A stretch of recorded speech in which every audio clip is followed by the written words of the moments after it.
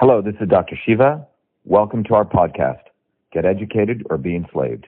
Episode 569, air date April 13th, 2020. We have a great interview coming up with Elena. How do you spell your last name? George, like the man's name. Elena George. We're going live on YouTube. We have a really, really cool discussion, a necessary one, which has been at the heart of everything that I've wanted to talk about. And we have Elena George. Go ahead, Elena. So Elena's interviewing me for a podcast, and this is going to be part of her podcast. Go ahead, Elena. Take it away. Thank you so much. Yeah. It's a pleasure. And first of all, I want to welcome everybody to Living in the Solution. Today we're having a really important conversation, and I think one that hasn't been talked about during this whole COVID crisis, about the doctor and about the patient and about our healthcare system. I wanted Dr. Shiva Ayyadurai to come on. He has just an amazing web presence. He's been doing interviews about the COVID crisis, and I actually found him when I listened to a video about the green, about our the global warming. The Paris Accords video. Yeah. Correct, and it was an eye-opening experience. You know, if you think something's kind of off and it's giving you a twinge, and you're like, this doesn't smell right or sound right, I think people need to start listening to that voice. And Dr. Shiva has been just an amazing voice, very clear, clarion, about the facts, not just emotion, but the facts about what we're dealing with. This is not something that is coming out of the blue. I think this is something that's pervading our system, and healthcare is the last iteration, it seems, of a bureaucratic, centralized, corporate-driven, top-down system that doesn't serve the individual. And I'm a doctor. I love what I do. I've been in practice for over 20 years. I'm a solo ear, nose, and throat doctor, and I've been on the front line. And we feel like we're screaming in the wilderness about how this was coming about. And the COVID situation has done some interesting things, and one of the things I think that it's done is uncloak the problems of our healthcare system. We've been driven by fear for 10 years plus. If you don't have insurance, you're not going to be able to live. If you don't have Obamacare, you're going to die. If you don't get tested now, if you don't get a vaccine, we can't open up our country. These are all fear tactics, in my opinion. And I wanted someone to come on who can shed some light, and we can talk critically, with some critical thinking about where we are, where we're going, and more importantly, how we can disengage ourselves from this system. In my opinion, it doesn't work unless we acquiesce and approve it. And I think now more of us are waking up to the fact that there's another alternative. So Dr. Shiva, I want to thank you so much for coming on my show today. It's just an honor to have you. I know how busy you are, and I really appreciate your time. Yeah, sure, Elena. I have people, by the way, who are interested in this. We're doing a live here on Instagram, and so we're talking not only between ourselves, but the opportunity here is because of these videos that I started doing. They've been going viral all over the world. Mm-hmm. And I think it's because fundamentally people have been wanting knowledge. People are actually smart. What's happened is that the mainstream media and the mainstream Hollywood establishment always thinks people are stupid, and it always gives them sound bites. So even on a political campaign, everyone wants to reduce stuff to a sound bite. Now we can do that. Our campaign is truth, freedom, and health. But the notion that everyday people don't like long form, they don't like to listen deeply, is basically one of the ways that the establishment, the medical establishment, and the establishment as a whole tries to dumb down people. And that's why when I do my videos, I'll go for an hour, 2 hours, and you'll see people, 20, 100, 200,000 people, 500,000 people listening to them. Because my view is that if you go back to the history of humankind actually liked long form. When I grew up as a kid in India, I'd lie in my grandmother's lap and she would tell me these amazing stories, 2 hours, 3 hours, 4 hours long. And it wasn't like I did not want to listen to them. You did, because they were engaging. The establishment produces garbage content, and then they, because they have garbage, they have to reduce everything to a soundbite. So I think this podcast that we're doing right now is really valuable, and I think it's being done in a little bit different form because we have, I think, probably about 40, 50,000 people also listening to our conversation right now as it'll grow. But Elena, I think the fundamental thing that I wanted to, address as we start this conversation is really about the fact that MDs, medical doctors, and I have a lot of people I know are MDs. My sister is an MD. She left the field because she said she couldn't practice. She became a cannabis doctor. I know many people are leaving the field because they basically are victimized by big pharma medical establishment. If you truly are a caring physician, at some point, either people throw in the towel, as I've seen, they disengage, or they get entrepreneurial like it seems like you have. And you decide, okay, I still have an intention to serve my patients. That's why I went into medicine, and I'm going to figure out a way to have a one-on-one relationship. And all the history of medicine actually shows there's a great field called narrative medicine. I don't know if you're familiar with it. There's a lot of work done on it. People listening, on your show or others should. It's called narrative medicine. Narrative medicine really shows that health emerges from the interaction. It's not the doctor tells a patient what to do. It comes out through, health emerges from the conversation, narration between the doctor and the healer. Or the healer, there's no real healer, there's a person who's supporting the healing process, and the healing actually emerges from both of that in that conversation. So when my grandmother in that small village used to look, when someone came to her, she created an ambiance, an environment where people felt at home, right? There were different smells of incense, and these may seem like minor things, right? But there was an environment, they were going to see someone who actually cared about them, what we would today call bedside manners were there.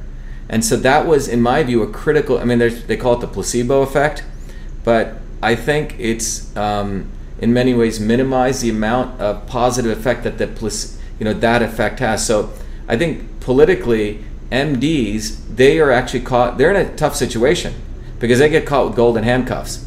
They get imbued with this brainwashing as though they are gods. The ego comes in. And then there are MDs who come out of that, seems like yourself, who truly care and say, wait a minute, I went into medicine to heal people, to help, to be of service, and the system's not letting me do that, so I'm going to go sort of create my own methodology. And it looks like that's what you've sort of done. I had no choice. Yeah. This is about survival. We're all in my opinion, put on this earth to do what a higher power, in my vision, Jesus, God, has put me on this earth to do. Anything that thwarts that, or worse yet, makes you work against that purpose, is not healthy. And I think one of the reasons we're seeing doctors leave the profession and, worst case scenario, commit suicide, 400 a year, is because wow, 400 doctors commit suicide a year? Yeah, they are. How many people commit suicide per year in other professions? Is it the highest profession of suicide? It's the highest. I see.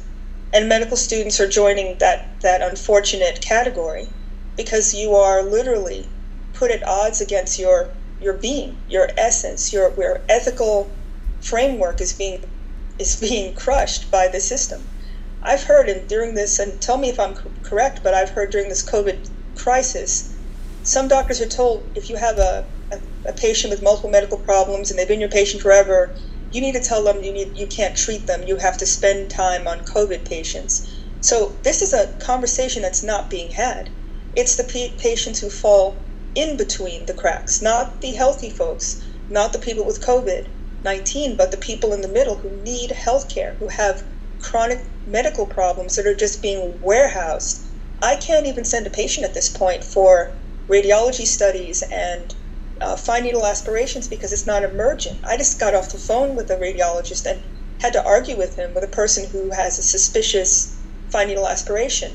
And he's, oh, it's been a year, why do you need to do it? I said, because it's been a year and I don't know if it's gotten worse. You shouldn't be having these conversations to be an advocate for your patient. And you have this monolithic system who could care less. And I know this is a more medical show, but I think this is all connected. Look at how they're dealing with the second round of the paycheck prevention, or the PPP program. And they're saying they're not going to give money for the small businesses after they run out. What's your argument towards that? I mean, do you not have empathy for people who are trying to do the right thing? This is the same phenomenon. You have patients who need help, but oh well, so what? We're going to shut down part of the hospital. We're going to close the system. We're going to put the independent doctors out in the wilderness, not being able to take care of their patients. How many of us are going to survive? Yeah, the whole point of this exercise is to get rid of independent, small Right. business, free-thinking people. I think you hit it on the dot. I think the viewers listening should understand that every time these crises occur, and by the way, this occurs over and over again, right? 9/11 occurred, so it consolidated power to a few, and it basically eliminated a lot of people's privacy rights. Then, when, if you remember, the accounting fiasco took place with Andersen Consulting, remember that? Where they were Yeah. cheating with Enron and all of that. Some of you may remember this. And what did that fundamentally do? That fundamentally, they started imposing what they call regulations. And those regulations fundamentally were not regulations to monitor the elite at the top who were actually taking advantage of these. They were basically ruining the entire business model because they were cheating on their taxes and lying with accounting principles. So they said, okay, we need more regulation. So now we're going to go after, we need to increase the auditing costs. So when I used to run one of my companies, it was, $9,000 to do auditing. It went up to, 35 grand. Same, nothing had changed because they said, oh, we need to do much more detailed accounting, auditing, because of all these new rules. Well, the reality was small businesses got wiped out by regulations. And the goal is, to your point, Elena, is fundamentally, it's not about anything to really help the public. It's about consolidating power. So most MDs who come out of medical school, they come with a burden of debt. They want to start, let's say, a private practice, and it becomes virtually impossible for them to do that, given the overhead that you need to actually do that. And so most of the MDs then need to essentially go join big hospitals, big establishment. And then they get part of that process where they can't really serve patients anymore. So the entire process is rigged to basically centralize power and essentially have state-controlled medicine top down, even though we say we're in a democracy. And I think this COVID crisis is being further used, in my opinion, to consolidate that power and to further promote a medieval concept of medicine, which is one size fits all. And you create enough fear that you basically, people will accede to this, to comply with this. I think one of the most important things, that's why when I put this out there, I said MDs unite, right? Destroy the medical establishment. We are at an important point that we can actually wake up to the fact that the medical establishment, which is what Fauci represents. This guy Fauci fundamentally represents a medical establishment. He's in so many ways. I mean, he represents the medical establishment not only in the way that he's an MD himself, but he's a bureaucrat. And he's a bureaucrat of one of the largest establishments which controls the flow of research dollars. 50% of the research dollars are in the biological sciences out of the NIH. Him and Francis Collins control that research dollars. The reason, I was on my path to being an MD and a PhD, but I couldn't do the MD thing because I just found it like I would never be able to actually heal the patient. I would have to do all this other nonsense. So I went down the engineering systems approach, and was fortunate that the field of systems biology emerged. But fundamentally, the MD is essentially follows big pharma education model. That's if this, then this. And then when they graduate, they have to follow big insurance and big hospitals. And what we're witnessing right now is a guy like the Fire Fauci petition, by the way, which I put out, which I was mentioning to you. That Fire Fauci petition has close to 60,000 people in 6 or 10 days. And nearly 5 to 20, I think 10% of those people who've signed it are MDs. So we have close to, I think, 2,000 MDs who've actually signed this petition. It's quite amazing. So I just wanted to let you know about that because you're a physician and you should go up and let all your physicians know. But nearly 2,000 MDs have signed this petition to get rid of Fauci because I think the message that the medical establishment really screws over doctors, which screw over their patient. And they're basically victims. So most of them are taught to comply. The MD education does that. But the few that have, like yourself and others, that can leave that and unite. I'm not saying everyone should do that, but the MDs that are willing to leave, if they get united, we can return back to real health. And I think that's the opportunity. For me, Dr. Shiva, it's all about choice and options. And we're no longer in a position where doctors are, lording it over other doctors. We have politicians now in this mix. The governor of Nevada, and the governor of Michigan, telling a doctor that they cannot write a prescription, that they'll have their licenses pulled, that they'll be put up on, disruptive physician peer review that will ruin your career based on being able to take care of your patients. We're not talking anymore about an ingrained hospital closed system. This is about the practice of medicine and whether or not we're going to be able to have health freedom for our patients. Now, I think you talked it's important to really understand Fauci, the NIH, and that whole infrastructure.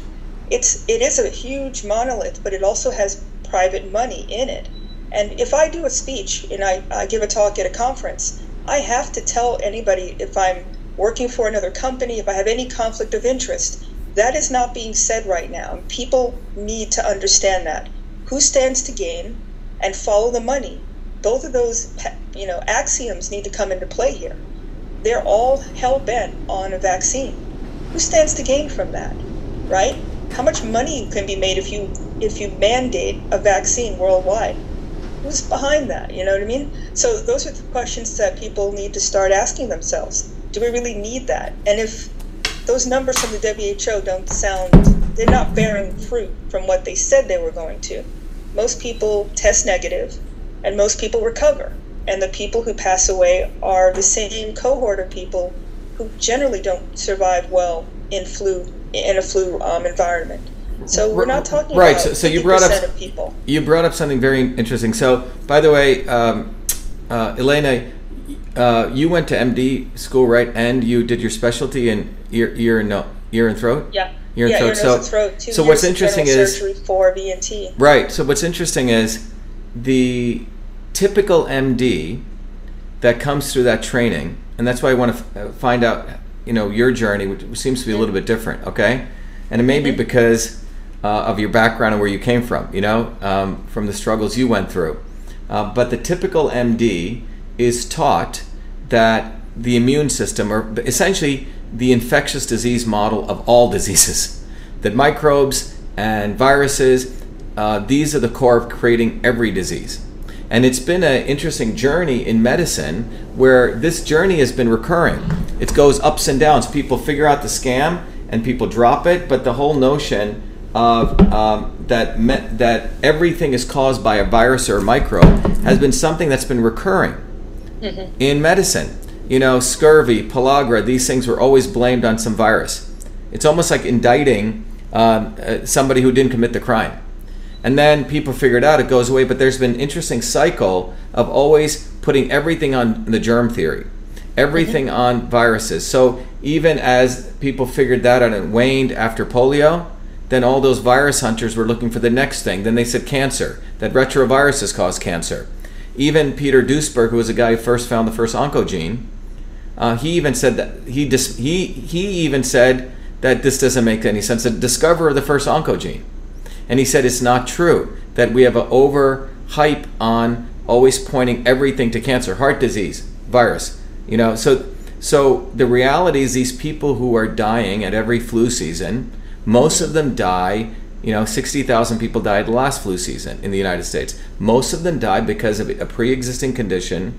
They have weakened immune systems, or they're elderly, which also is a function of the weakened immune systems. Those are the three sets of people. So these are highly predictable set of people who will always die. The fact that the establishment is able to pull off this big scam, which is to now label it as coronavirus, right? Bats, whatever, and then compel the entire world to shut down, I find it quite extraordinary. And it shows not the power of those in power, but actually the power of the not so obvious establishment, which I'm going to be talking about later. It's not the ones in power did it, it's all those other non-profits, the quote-unquote liberal elite who supported this. You have a lot of these Hollywood celebrities who are actually supporting this. Yes, social isolation, flattening the curve. They've gotten it down to 2 words. Social distancing, flattening the curve. Social distancing, flattening the curve. And you have very stupid people like Madonna, very stupid celebrities who jump on this. And so you can see in this way that it's not the powers that be, which I've been exposing, Fauci, the Gates, as these guys, but it's the second level people who always have been manipulating people anyway. The non-profits, the people claim they want health, right? These very interesting liberal elite organizations the not so obvious establishment has also jumped on board. I'll give you an example. One of our volunteers for our campaign, I'm running for U.S. Senate, Shiva for Senate, people should go check it out. But one of our women volunteers, she's a fighter. She gets this whole vaccine mandate nonsense, right? And when I started exposing this, there are people who've been involved in this movement, like Robert Kennedy Jr., okay? Mm-hmm. He's part of the not so obvious establishment.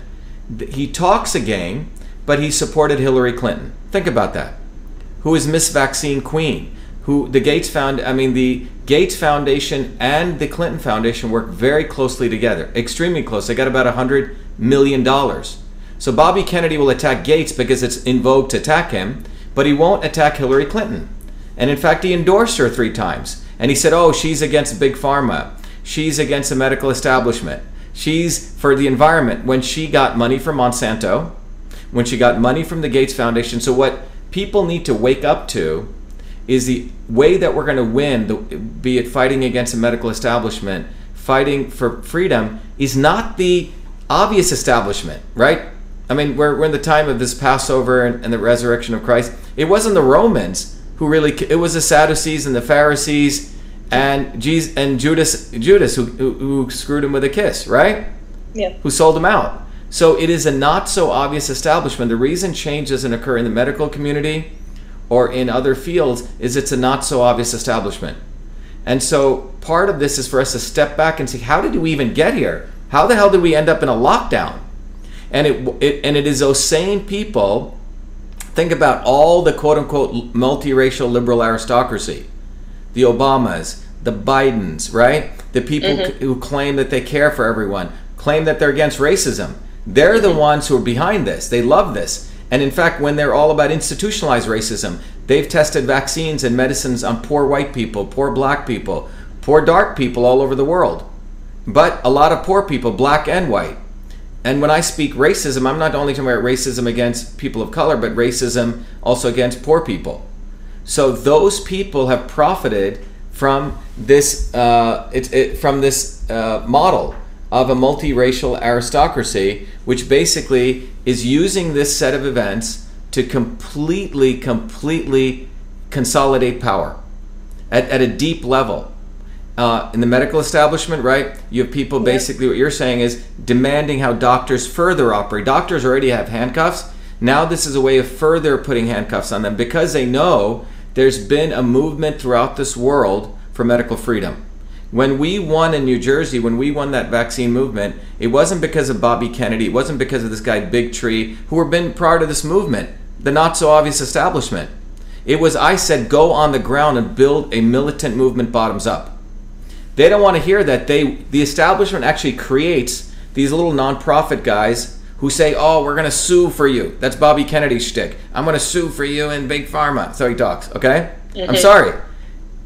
Or let's go beg to legislators. Their advice has never been to go bottoms up. And maybe it's because I'm an untouchable kid from India who grew up with nothing, right? Or maybe it's because I was a working class kid in Jersey, that I look at the world differently, but these are top-down guys.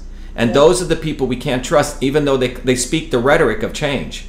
So that's something I think we need to understand, that MDs coming together, it's not the AMA or some of their unions that are going to help. It has to be an independent, broad movement, what you're doing. You're going direct. You're decoupling yourself from the system. And you cannot trust anyone who's coupled to the system. You just can't.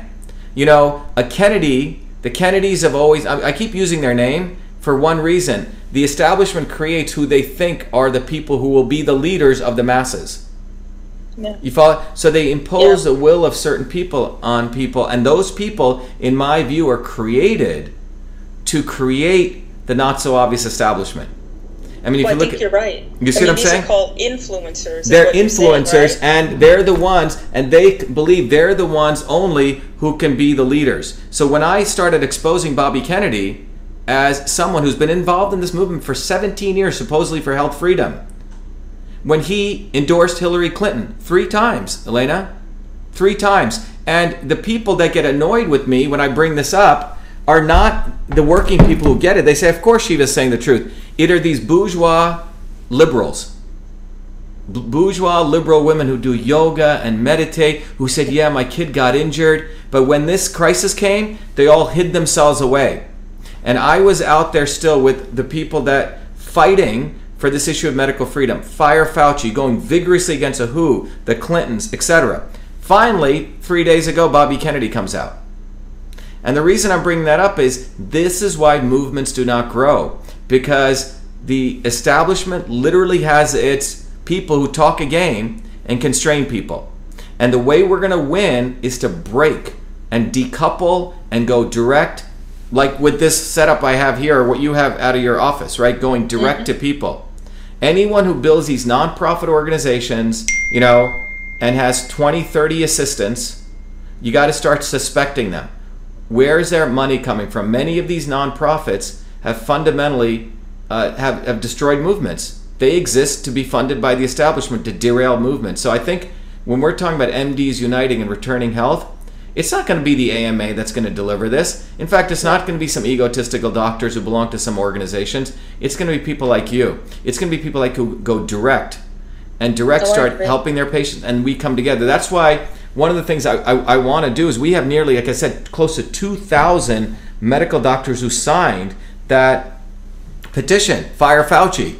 Quite extraordinary. We want to literally call them together on a conference and bring them all together and build this movement where medical doctors start breaking ranks. And when MDs break ranks, then the nurses will break ranks, then the healthcare workers will break ranks. And so we need to have that taking place at a fundamental level. And it doesn't even need to be a lot of people. It just needs to be a movement. And I hope to support what you're doing by doing that. Oh, I absolutely agree. There's a groundswell of people who don't have a megaphone, who are thinking the exact same thing we are. I mean, we want to just be able to take care of our patients. We want the middleman, the administrative, cabal, or out of this, out of the doctor's office, away from the patient's bedside. They're literally picking winners and choosers and who lives and who dies. Well, we're the front of it. We're the face of healthcare. This is not how healthcare is being run. I can't just do what I'm supposed to do for my patient. I have to run through the gatekeeping of the insurance plan. They get to totally ignore my specialty recommendations for what I want to do. The reasoning behind doing a procedure. You have to have a reason for it medically. They could completely ignore that and just decide I'm going to cover it or I'm not. And I'm going to cover it in this part of the country and not this other part. I mean, it's just arbitrary. But they're in the process of practicing medicine, and there's no overseeing for this. I mean, I'm not sure you, or maybe your listeners don't know, but an actual hospital, the average hospital, there's 16-to-1 administrator to doctor ratio. Wait. How much so much money? Wait a minute, stop right there. You're saying for every one doctor, there's 16 administrators? On average. Wow. And they're all taking a cut, and they're all gatekeeping, and they're all deciding how the hospital can keep the money. And it's a cabal. So someone just wrote that here right on, they said, F the cabal. That's what someone just said. So let me just go over that what you just said. So you're saying that for every one doctor, there's 16 administrators. Yes? On average. By the way, so big hospitals literally means for every one doctor, there's 16 administrators. This same phenomenon is occurring in universities. We were the last. See, when I said at the beginning of the show, we're the last template. It's a template. We're like the last group of people or professionals that are being roped into that template. Right. I mean, when I went to Princeton, it wasn't that expensive when I went. Now it's like $40,000. I think the tuition was $11,000 when I went, and I'm not that old. Right. But I think the actual bottom line is the government insertion, right? Whoever's passing money through these organizations and these institutions, they just get bigger, they get less patient and less individual friendly, and they just basically exist to make themselves bigger. It's not for any other reason at all. Well, they exist. I think you're right, accumulating power. Well, they get bigger, but there's massive profit for the middle tier. There's a professor of mine, a friend of mine at MIT, who did an analysis of salaries at MIT. The professor salaries and graduate students have stayed flat.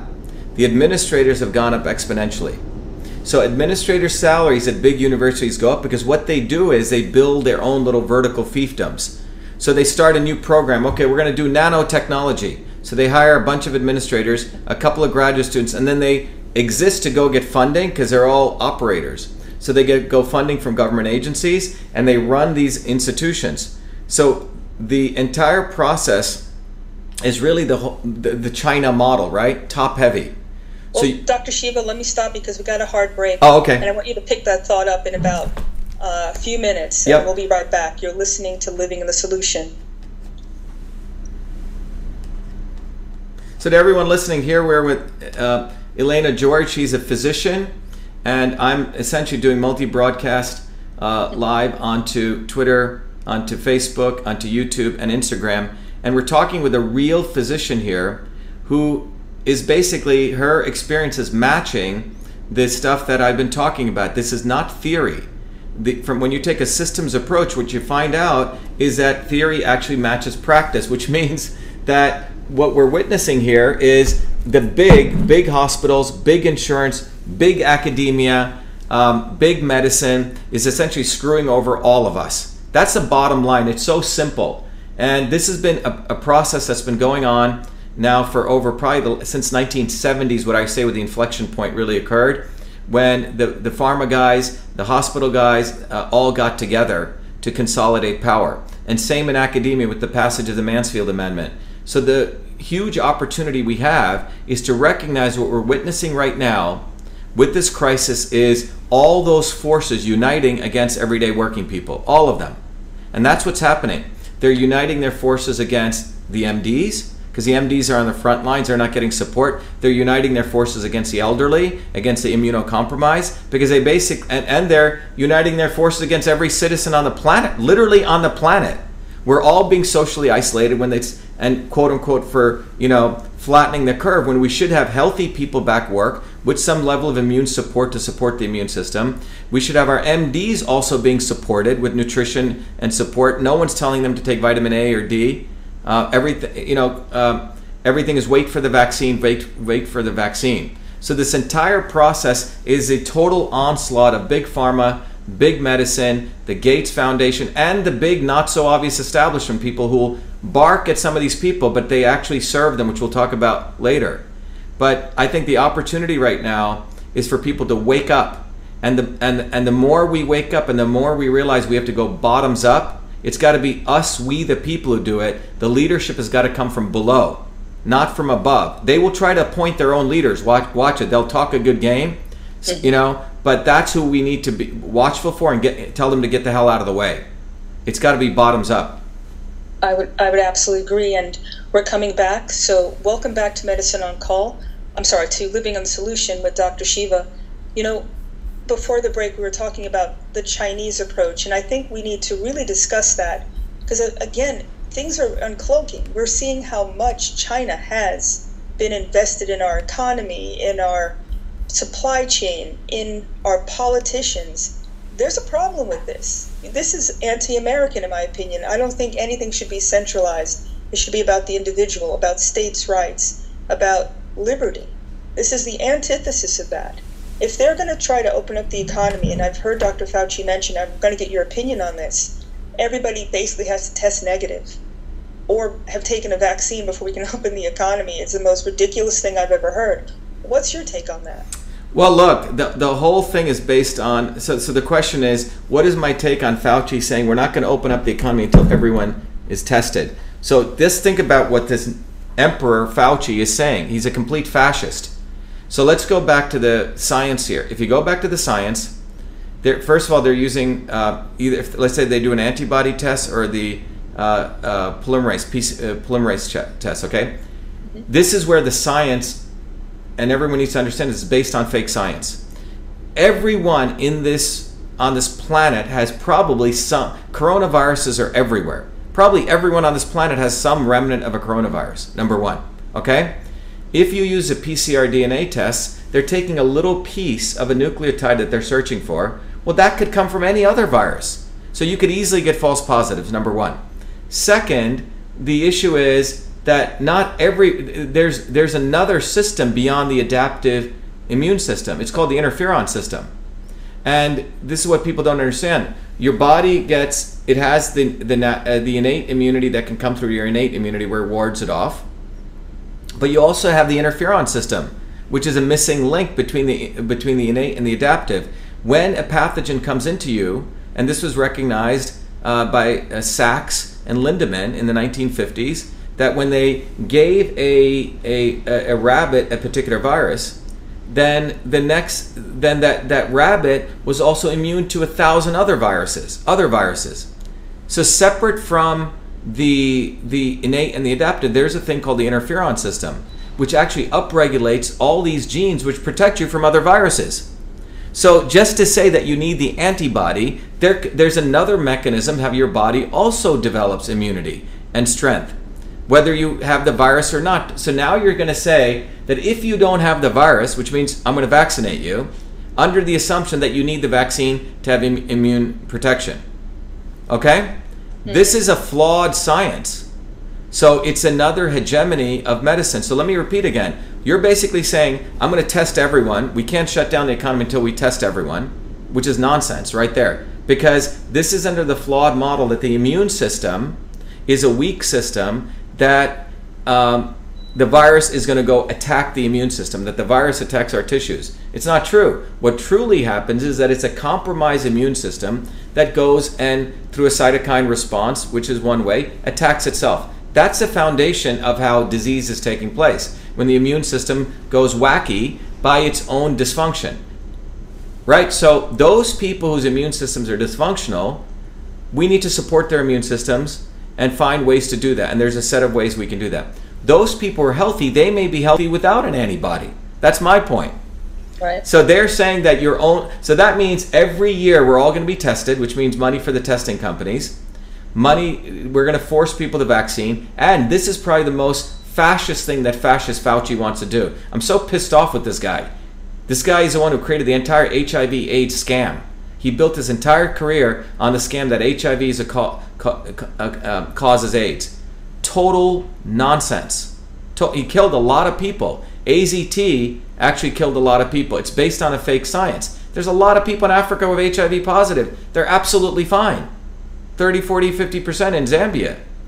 We have all sorts of viruses in ourselves. But the thesis that HIV or a particular virus kills you, that you don't have other subsystems in your body to protect you, strong microbiome, right? Other subsystems, this is a fake science.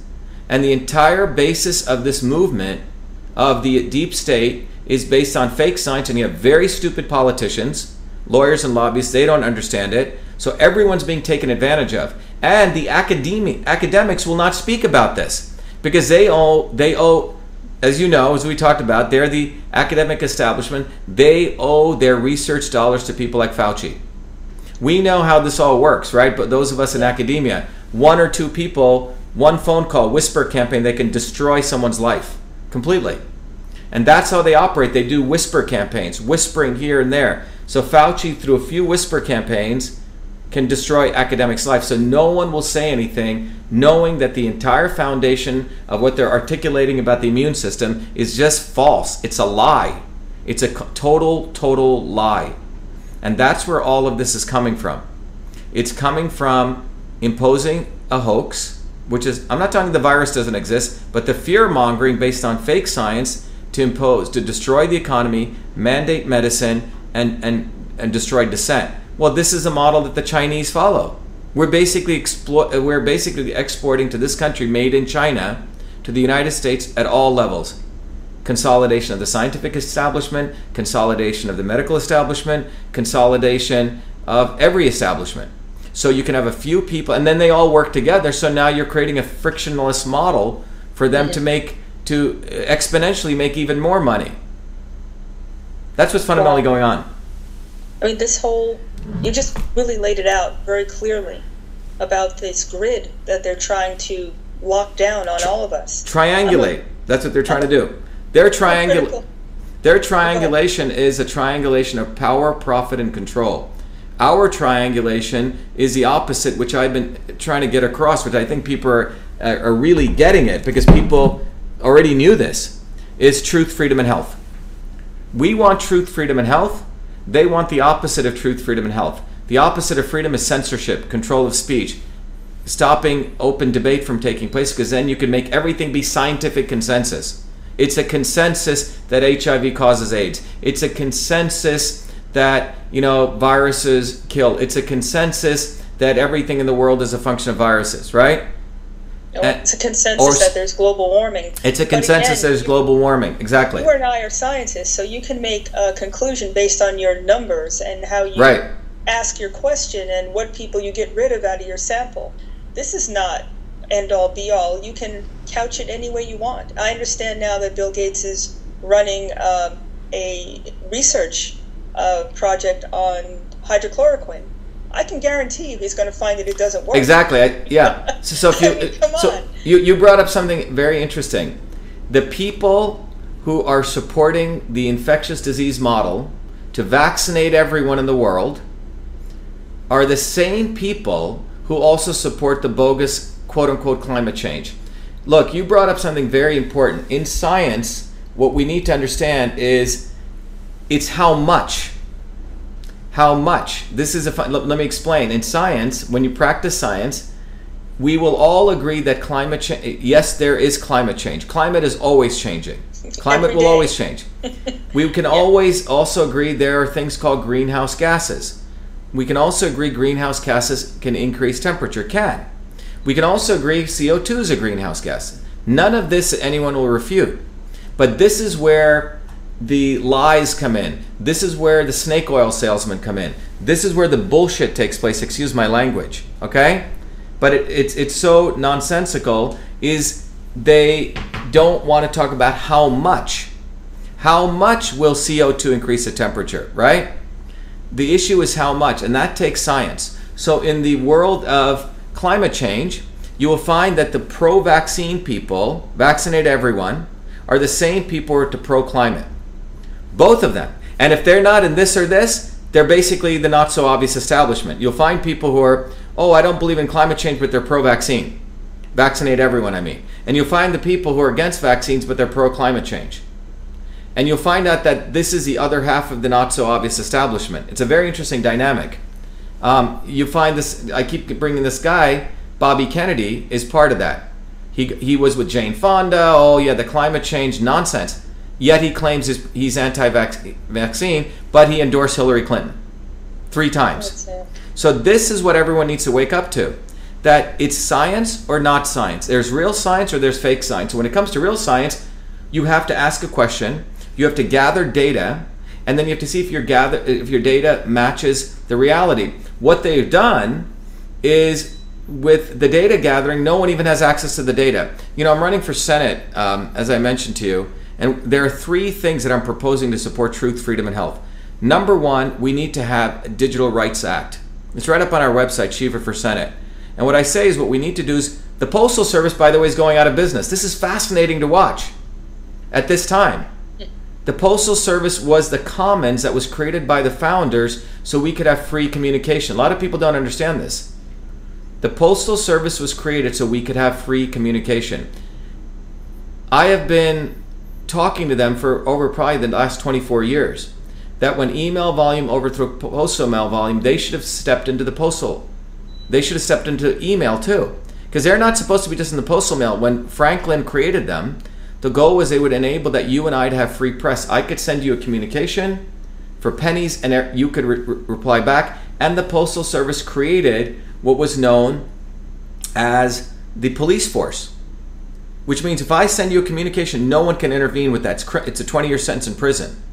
Now, when email came in 1997 as a creator of email, what I went to them and said, look, you guys need to actually offer a public email service. In 1997, because email volume overtook postal mail volume, and we had all these free email services. My concern was these free email services, we would lose our freedom, because Hotmail and Google Mail and all these mail systems, if you read it, they own your email.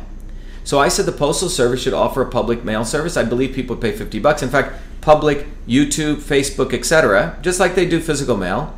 And that would ensure our digital rights, because when you do that, no one can interfere. It'd be a 20-year sentence in prison. Forget encryption and all this. You do one level of encryption, someone can break it. We need laws that protect us. So that was not done, but that is one of the things I'm proposing for digital rights. That's how we get to freedom. All of us can communicate in the commons, which is owned, a network by the people for the people. The second thing is, in order to get to truth, we need to completely destroy the academic establishment and devolve power back to the edges. We need to have citizen science, a Citizen Science Act. What that means is that when we fund public research and they're doing research for using our tax dollars, that data is mine and yours. It should go up on the cloud. I want to see all this climate data. I don't know what the satellite data is, because the reality is, when you look at those climate change models, there are 40 different predictions for how much ice will melt on the Arctic ice, 0 to 100%, everything in between. That's not evidence. Evidence is unambiguous predictions. That's the definition of evidence in science. Unambiguous predictions. When you say F equals ma, if acceleration is 2 and mass is 3, I can tell you the force is going to be, 6 newtons. Okay?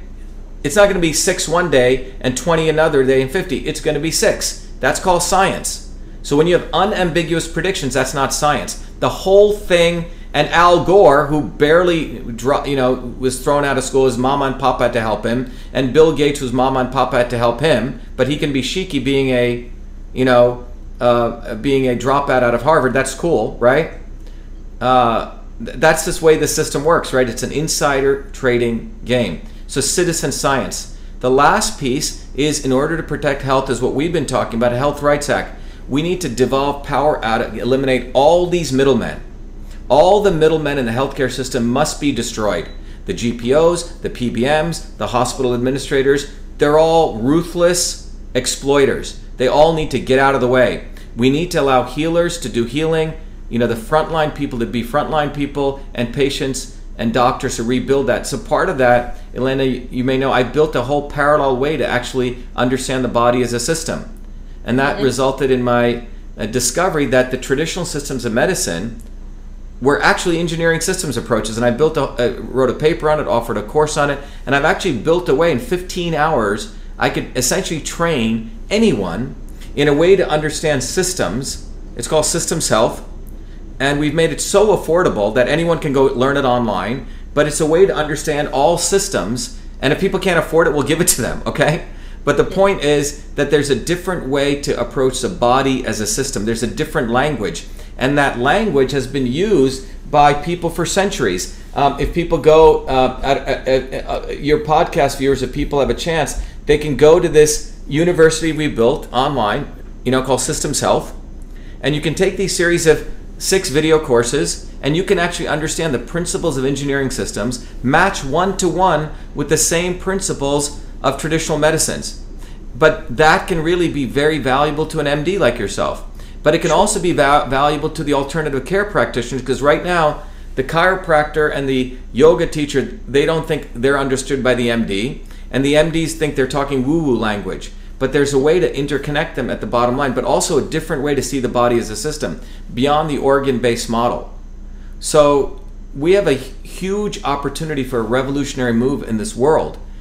And I find myself in a very interesting position, because this has been my life journey since I was a 4-year-old kid, having gone through working at medical school since I was 14, creating the first email system. By the way, email, as we've talked about, was created by a kid in Newark, New Jersey. And it's an important story because it talks to the fact that email came out of a health sciences institution, not out of war. And this really bugs these guys, because after my stuff went to the Smithsonian, they had to try to demolish that truth, because it shows that innovation comes out of health, seeking health, not out of war. They've also brainwashed us that all good things must come out of the military-industrial academic complex. That's why the invention of email is so powerful, because it came out of a health sciences institution. And it speaks to this larger piece that health is going to come from the edges, from doctors delivering healthcare. I put out an interesting note. There was a revolutionary by the name of Che Guevara. Okay, Che broke with the Cubans. You may study him. He was an interesting fellow, but he was ultimately a medical doctor, and he built a movement by going among the peasants and offering them healthcare direct, because the Batista fascist government wasn't. Now the point is, the notion of revolutionary doctors, revolutionary scientists, is something that's relatively new, because scientists and doctors are told that they're better than the average person, that they should be selling out. But I think the movement of breaking up this establishment model, the pyramid of medicine, the pyramid of academia, is going to be very powerful to delivering freedom, truth, freedom, and health for many, many people. Well, I want to stop you there, because there's actually a whole show that I've done on on medical education, which was really eye-opening. I'm of the old school where the Hippocratic Oath was when I graduated. They don't necessarily take the Hippocratic Oath. And I was taught in my oath, you can't kill people, you can't do euthanasia, you can't perform abortion. So the sanctity of life was really very important. That's not what's going on now. It's about a group approach, a teamwork approach, where it's all about the hospital being kind of the important piece and making sure that it stays viable. That therefore, if someone is senior, they have multiple medical problems, you should make them comfortable. And this is how the Affordable Care Act is rolled out. It is this on steroids. We're now getting paid as physicians to talk about end-of-life decisions, but not for doing hip replacements or helping somebody who can benefit from the help.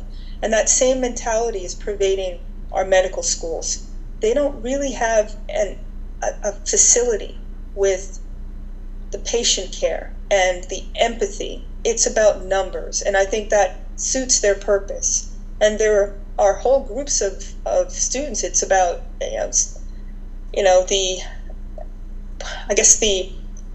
I want to say, it's hard to put it, but it's all about race. It's about putting people in boxes. It's not about the individual. It's about population-based medicine. That's a WHO approach. Right. And if you can look at someone as a number, then the good of the many outweigh the needs of the few. And if you're an outlier, then oh well. That's their attitude, and that's how the system is coming online. People need to understand that. They don't care about you. They don't care about me as a physician. And before the show, we were talking about what it's like for doctors now, and I think you're absolutely right. We now are at a crossroads, even from the practitioner standpoint. We used to be 60% of the doctors practicing, independent doctors, on our own, not being paid by a hospital. We're now down to 30%. And I put a call out. You mean there's only 30% of doctors who are practicing on their own now? Correct. Right. So I'm putting a call out to my colleagues who thought that, I can't do it on my own. I can't keep a practice afloat. I need to run to the arms of a hospital to help me, give me a salary. I got a wake-up call for you guys, because we're getting furloughed. I've heard of people being fired because they want to put a mask on to protect themselves. The hospital could care less. You are grist for the mill and a means to make money. And now the patients are in the same boat that we are. Yeah, now that's that. We can both see who the problem is. It's not the doctor. They kept saying we're the ones charging all the money. No, we're not. We're barely making ends meet. Most people are having issues making mortgage. All right, this is what's happened to the health profession. It's been outsourced to it's very Wall interesting. Street, Yep. and everybody else. It's very interesting you say that. A friend of mine in another industry is a pilot. Do you remember in the old days in the 70s?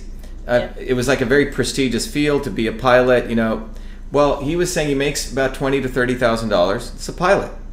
He said he can barely survive. He has to do so many flights. All of these industries have become consolidated at a very high level, and the people who are making all the money are the administrators, the bean counters, where everything has become numerical. And the idea is, in that model, is all of us become automatons, a unit of production on a very complex system. But in that complexity, the goal is, so we stay in check. The goal is to keep us controlled, observability and controllability. So that requires massive amount of psychological control, which is suppress all type of dissension. And when you look at how we got to this coronavirus, literally people need to understand, a few months before this, Hong Kong was blowing up. Massive protests in South Africa, massive protests in France, massive protests in Venezuela. Two populist leaders get elected, Trump and Modi in India. So these kinds of upward, populism from below really troubles these people. And the response was what we're seeing right here. And that's why this is global. This is not national anymore. This is a global elite trying to see how much they can control. And I think it's time that people rise up, bottoms up, and be very careful who their leaders are, who we choose to lead these movements. If you look at the civil rights movement and all these movements, what occurred, it's always was sold out in the last minute. Even the movement in India, all these movements. In the civil rights movement, there were people who were rising up, bottoms up.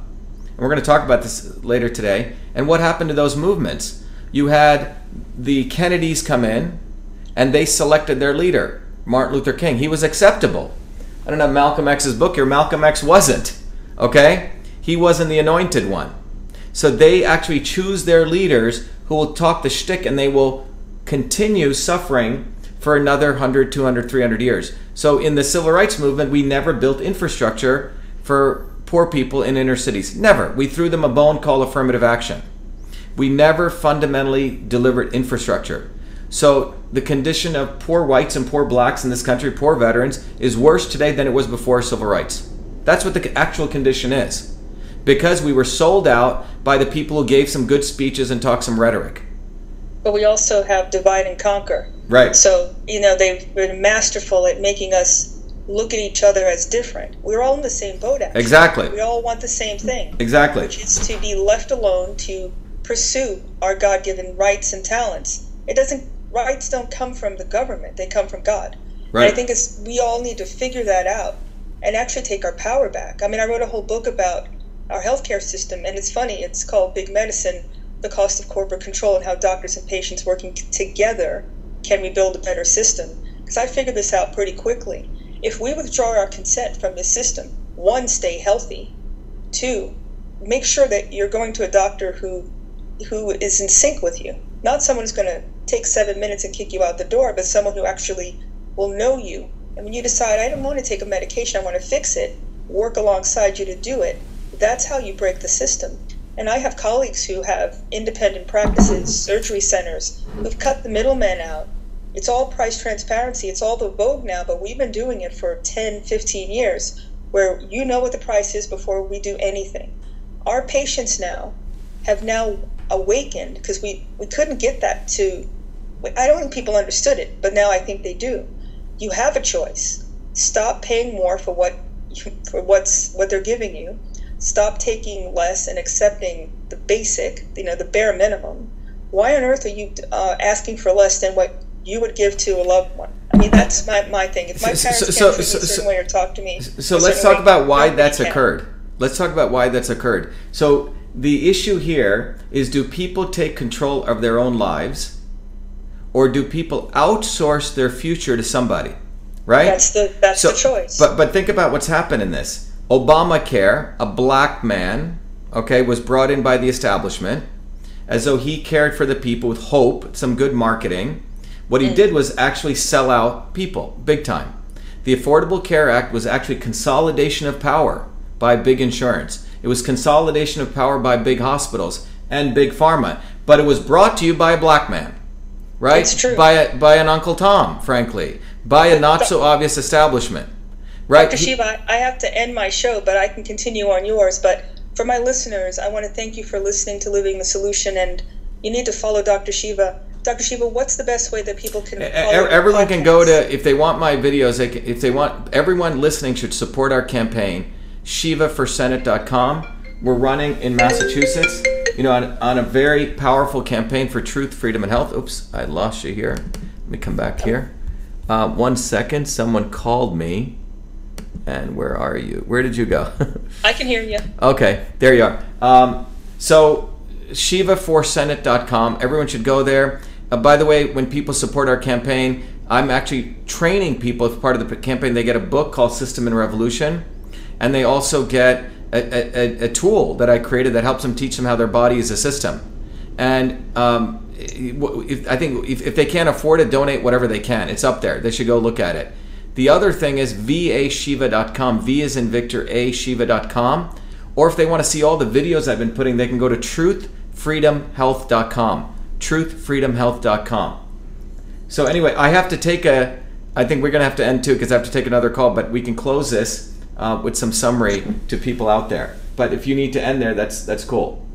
It's well, perfect I'd timing. love to have you back on, and Yeah. I'd love to talk with your listeners down the road. We just scratched the surface, but I think we now Yep. have a plan to fix this, and it comes from us, Yeah. somebody else. Yeah, I think the key takeaway here, I know you're ending your podcast, but the key takeaway to everyone listening is that do we as a people want to rise up from below, or are we going to outsource our stuff to some guy imposed on us, typically a lawyer, some not so obvious, be it an Obama or the Kennedys or someone else? Or are we going to listen from bottoms up? And the day we do that and we take responsibility for our lives, then we're not going to be slaves. But if we're willing to only see crumbs, which is what they want to throw us crumbs. So when the vaccine mandate issue is going on, right? Oh, just try to get rid of religious exemptions. It's nonsense. The whole vaccine mandate issue from end to end should go away, which was started by John Kennedy, which was then, we created the vaccine injury courts by Ted Kennedy, right? So think about it, as though the Kennedys create the problem, only the Kennedys can solve it. As though the Affordable Health Care Act can only be solved by Obama, right? Someone from out of Harvard Law School, etc. So we have given away our rights to this top-down model from liberal elites, global elites, who always put it in a nice way, as though they want to help the dark matter in the universe. And I mean dark matter meaning all the forgotten people. Dark, poor, black, white, everyone. So that's what they've done. They've created a world that they are going to be our saviors, the Bill Gateses, the Hillary Clintons, the Zuckerbergs. And we need to smash and tell them to get the hell out of our way, because this is an opportunity for we the people to take back our control. But this is really our problem. We should recognize, do we want health for ourselves, or do we want to outsource our health? Now, those people want to outsource their health, great, do that, but don't get my way when I want to insource my own health. Anyway, thank you very much to people out there. Let me see if there's any questions that we have, but I think it was good. I got to take this other call. Okay. But everyone, thank you very much. Thank you. Let's keep it up again, Elena. We'll be back. But essentially, MDs should unite. We got to return health, and the unity should come from basically wanting to destroy this establishment, which doesn't give a damn about the doctors, doesn't give a damn about the frontline medical workers, and for that matter, doesn't give a damn about you and me. Period. They don't even care. They don't even care about their own. They care about perpetuating their power, profit, and control. That's why they're selling ventilators. They're not forgetting, why not give IV vitamin C to these people? You're literally blowing up their lungs. It's about ventilator sales. Is it okay if I give people how to contact me? Yes, please do so. You can reach me on my website, Dr. Elena, ELAINA, drelenageorge.com, and my blogs and my podcasts and the book are all linked on that site. So Dr. Elena, George.com. And so here we have a medical doctor who actually has broken ranks, which is awesome. And Elena, we should talk about hosting, and everyone listening, let me just give a little before I end. Everyone should go to Shiva for Senate. Make sure you are going up there, taking advantage of the tools that we're giving you when you support the campaign. You get tools to understand your body as a system. We have this thing for $25, but if you can't afford that, as hard times, donate whatever you can. And if anyone can't even afford $5, write to me. I'll figure out a way to get it to you for nothing. Okay? We don't want to stop anyone from not having access. Those people are out of the country, can go to your body, your system directly.